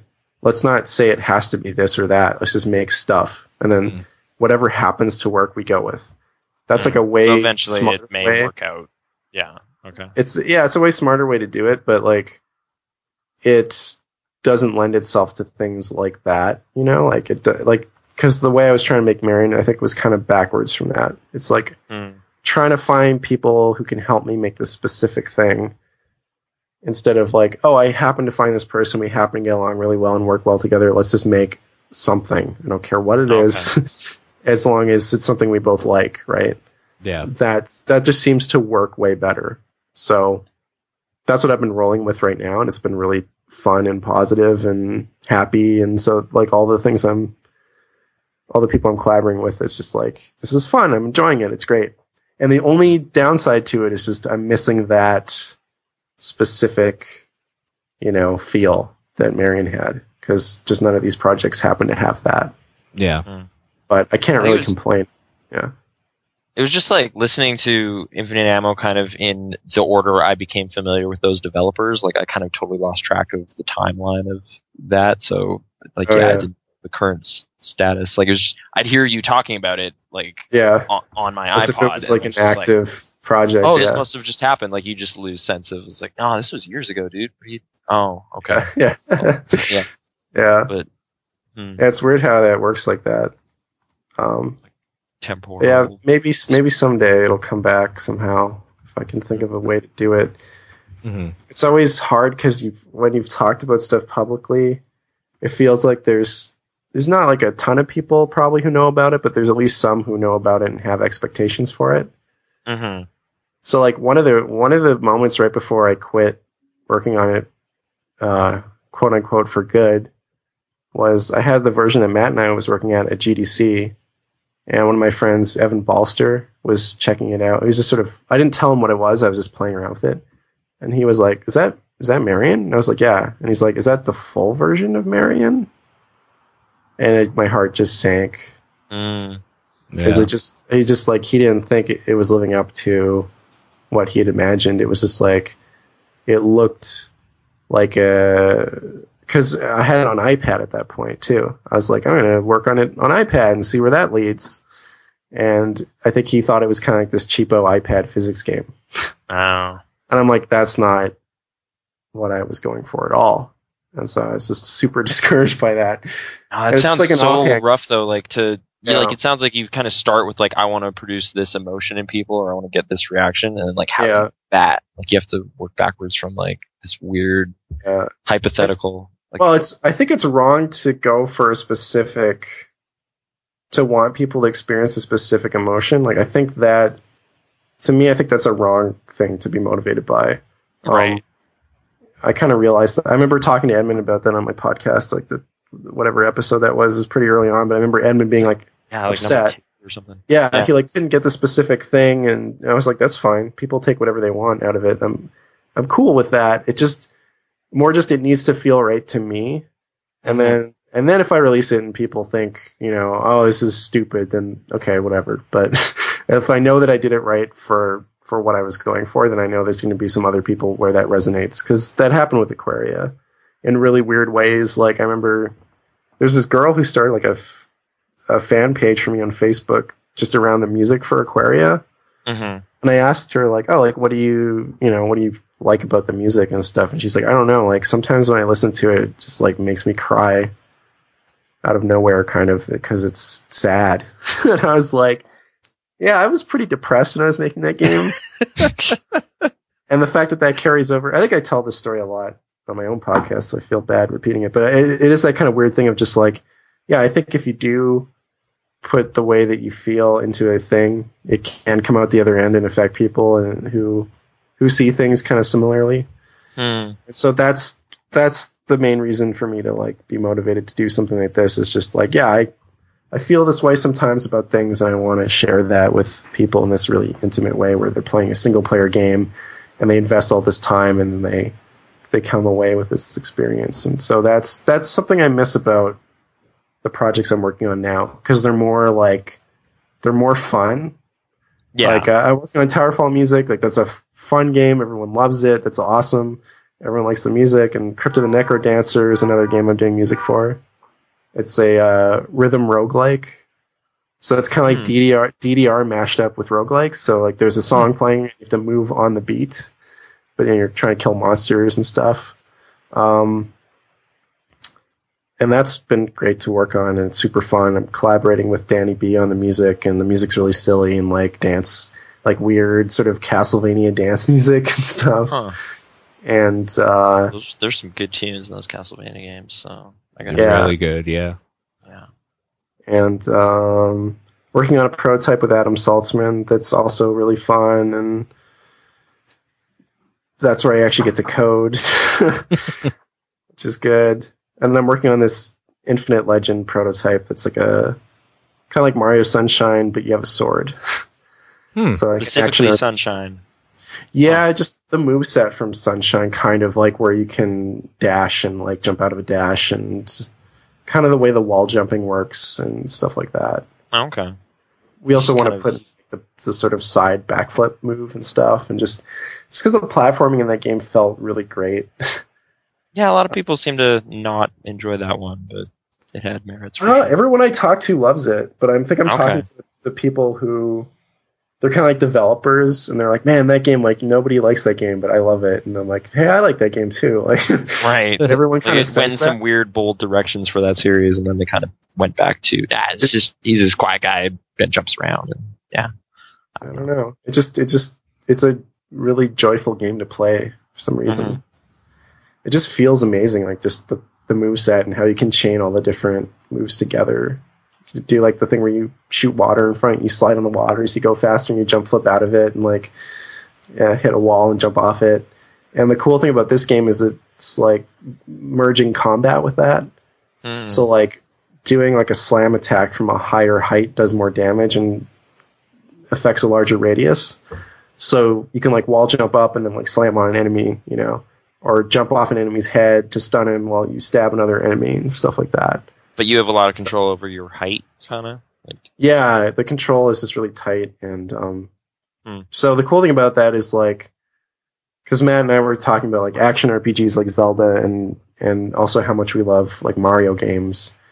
And we're like, why can't you make the combat just really fun like how a Mario game is fun? Like, it shouldn't have to be walking around and just whacking stuff. So that's kind of, I guess, the direction that project is going in. It's like really fun combat and really fun platforming stuff. But that one's probably a ways off because there's just a ton of work that has to be done on it, and I've been super busy and other stuff. But yeah, I finally sort of figured out how to do 3D platformer stuff in Unity properly in a way that actually feels like Mario. Okay. So that was really satisfying to eventually code like all the Marian platformer stuff never felt right. I was trying to integrate it with physics, and I was trying to use Unity stuff, and kind of what I did was just do my own thing for this prototype instead, using more of my own kind of collision system, and it's way better. I can control stuff way more. So that's been satisfying. For a while there, you like I've only heard this, but like, were you doing kind of Unity tutorials for people, trying to help people figure that out? Yeah. Okay. And you mentioned the game maker community earlier. Like, I don't know. Like, there's been like a lot of encouragement seems to be coming from you to like get people to do that stuff, right? To get into game development themselves. Yeah, I was big on that for a while, especially when I was involved in the scene in Winnipeg. I wanted to try and start up some education stuff too. I was looking at doing that, and yeah, I just burped on this podcast. It's awesome. That's the quality we strive for, so thank you. Nice. Yeah, like I did one Unity tutorial. I think it has like 200,000 views now. Like people came up to me at GDC and they're like, "Oh, they knew me because of the Unity tutorial, but nothing else." They're just okay. You're that Unity tutorial guy. I'm like, I am, okay, like cool.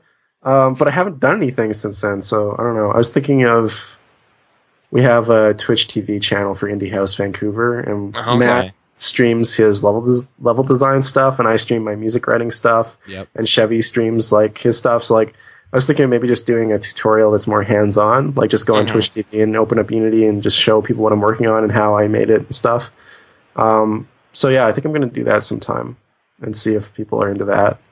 Because my tutorials are way out of date. Like, they're all in JavaScript, and I use C# now and stuff. So everything is C#. Indie House is exclusively C#. So, but yeah, it's exciting to help people out with that. Okay. I guess I'm just trying to like, I don't know, like I'm just kind of sitting here with Game Maker and like a notebook full of ideas and nothing's happening. And like, I don't know, like at some point you just have to stop playing games or something to like make room, or do you still play a lot of stuff, or? I hardly play anything, which is kind of bad. Like, I should be playing more, but I've just been working most of the time. Okay. Or sometimes I'll play other people's prototypes, but I haven't really, like, other than Hotline Miami, I haven't sat down and played through anything for a long time. So, Okay. but I don't think you have to do that. I think it's a better idea to keep playing games and like budget time accordingly somehow. But yeah, I think for us, like, we're just motivated to make games, so that's just what we do with our time. Like, we wake up and we're excited, we want to get to work, you know. So not everyone's like that, or sometimes people are nervous about starting, I think. I know I have that experience sometimes where I'm like, I need to write this song, but I'm just not even starting it because I'm just worried about, like, it's probably not going to sound very good, or I don't know how to... Like, negative feedback is intimidating? Or... Yeah, sometimes there's that, like, I don't know if people are going to like this, and eventually you get back to the point of, like, no, I just want to make some stuff. We'll see what happens, you know? So the longer you can stay in that state of just sort of, like, the curiosity thing, I guess, we're just like, I want to try this and see how it goes, and then put it out there and see, you know. Yeah, or don't. Like, okay.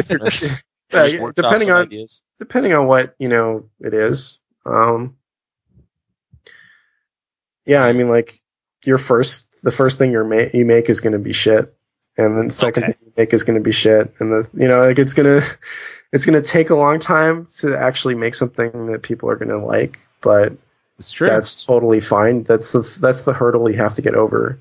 And the disadvantage of starting as an adult is you don't have that childlike innocence thing where you can just make stuff and not worry about what people think, right? And I miss that about being a kid. Like, when I was a kid, I just make stuff. I didn't give a crap about whether anyone liked it.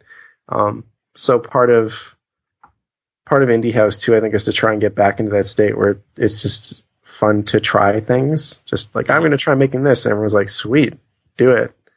You know, versus like, I don't know if, like, that's a great idea. Like, I'm not sure if, you know, that's going to be really commercially viable. It's like, no, it doesn't matter. It's just try. Like, it's good to just try stuff.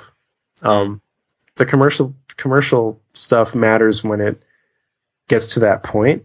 You know, like, when it gets further along and it's like, okay, now I need to actually worry about what people think about this. But I think when you're just starting out and you're just experimenting, you need to give yourself that freedom to just try whatever. Yeah, because a lot of people, when they start, they're like, I'm not a game developer, I could never make games. And they kind of just talk themselves out of even learning it. Because the only thing stopping them from getting to that point is themselves.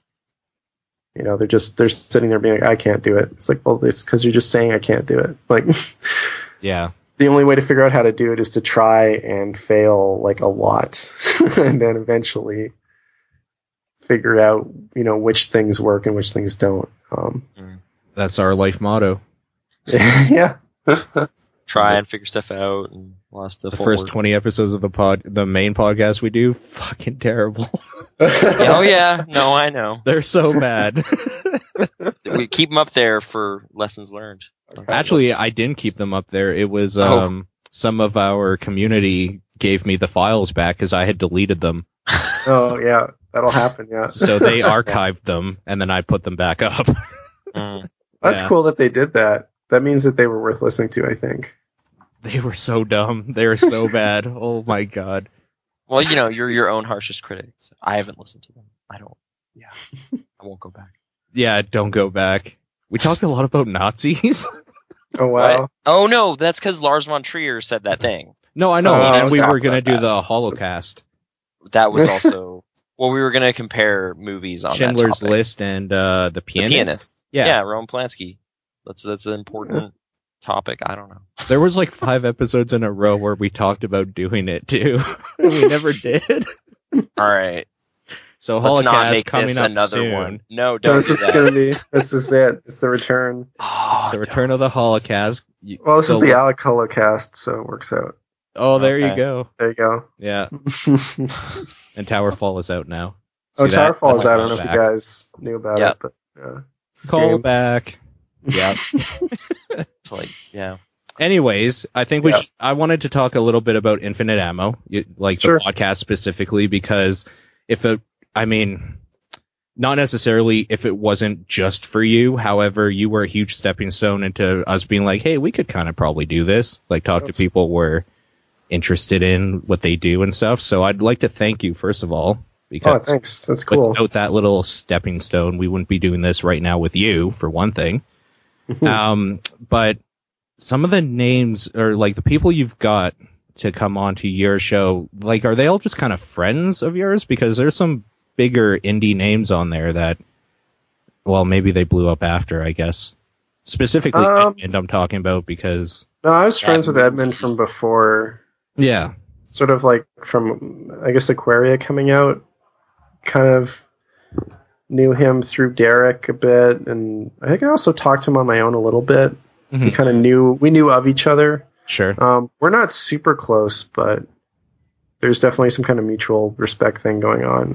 And he was like, I think on the podcast I talked about how he was one of my heroes back in the day, because he was like one of the only indie guys who I knew of who was successful, because of Gish.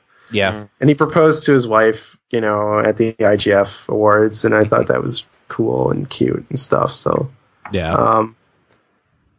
Yeah. There's Adam Saltzman is your first episode. Oh, I'm a big friend of Adam's. I'm a fan too, but no, like, yeah, we're pretty close. We met some GDC. It was like my second GDC. I guess like the year after Aquaria came out or something, and like we just met through the TigSource forums. I think this is before he was like a big deal.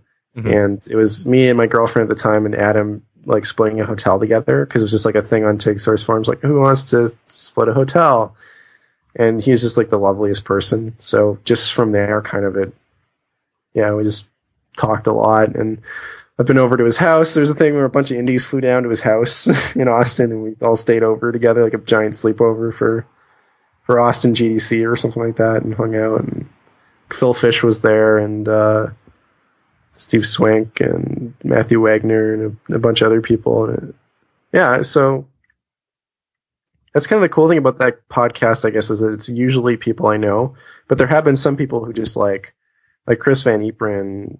I didn't know him at all, and he just like contacted me because he listened to the podcast and wanted to be on it. And I was like, sure, like, why not? Yeah. And he's like a really cool guy, lives in Vancouver, and we had a really good conversation and stuff. So, it's also been a way to meet people. Sure. Which is cool. But yeah, usually it's people I'm friends with because then I know a lot about them and I can kind of draw out the interesting topics. Sure. And I'm usually really excited and happy to tell people about them or have them tell their story to other people, things like that. So very next person I want to have on is Kimberly Vole. She organizes game jams in Winnipeg, Vancouver. Okay. And she just did one called I Am a Gamer that was about strong female game characters. It was a really weird jam. Yeah, it was a funky jam. But she also teaches game design stuff here and does like a million other things and works on her own games. And so she's kind of a really unique, cool person and interesting personality and interesting backstory. So I've been trying to get her. I'm trying to find like 3 hours where we can sit down and do like an epic podcast, but she's just super busy. So yeah, that's understandable. She's also now in a relationship with Andy Moore, who was on my podcast, which is kind of funny. So that's like some podcast romance going on. Maybe we can talk about that too. You are the love line for indies in Vancouver. Yes, I'm. There you go. Matchmaker. Yes. InfiniteAmmo.ca for all your matchmaking. Yes, I should run a dating service on my website for. Might as well. I mean, why not, right? That'd be pretty cool. That would be. So, InfiniteAmmo.ca, spelled exactly how it sounds, is your website. People can go there. That's where your podcast is hosted with the RSS feed and all that good stuff. Where can people reach you if they wanted to ask you questions or talk to you or any of that good stuff? The best place to get like recent updates and actually get my attention is on Twitter. So that's twitter.com/infinite_ammo. There's an underscore in there for my Twitter handle. But yeah, the Twitter is where everything happens for me. pretty much. Very cool. I think that's all we're going to have for today. So, as always, thanks for listening. Thank you, Alec, for hanging out. It's been a good time. Yeah, good times, man. And we'll talk to you guys next time. Bye-bye. Bye.